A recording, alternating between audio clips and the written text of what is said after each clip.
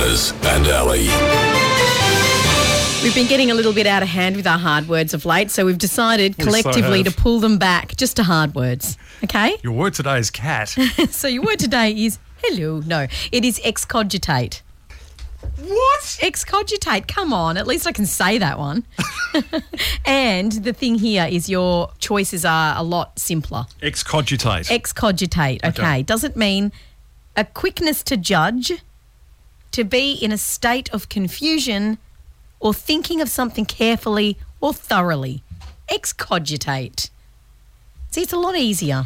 Isn't it just? It is. Yeah, thanks for that. That's okay. Yeah, brilliant. Yep.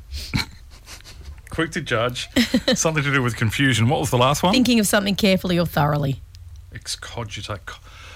Excogitate. Thinking of something carefully. I was thinking cognizant.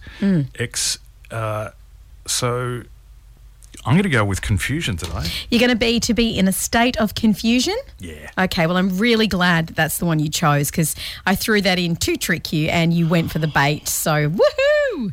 Excogitate. So I get one of these. Yeah, give yourself a nut as well. Nah!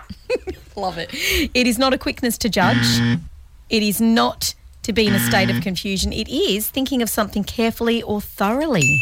Excogitate. But it had the X in front of it. Oh, that's just too bad. That's what it means. A stupid hard word.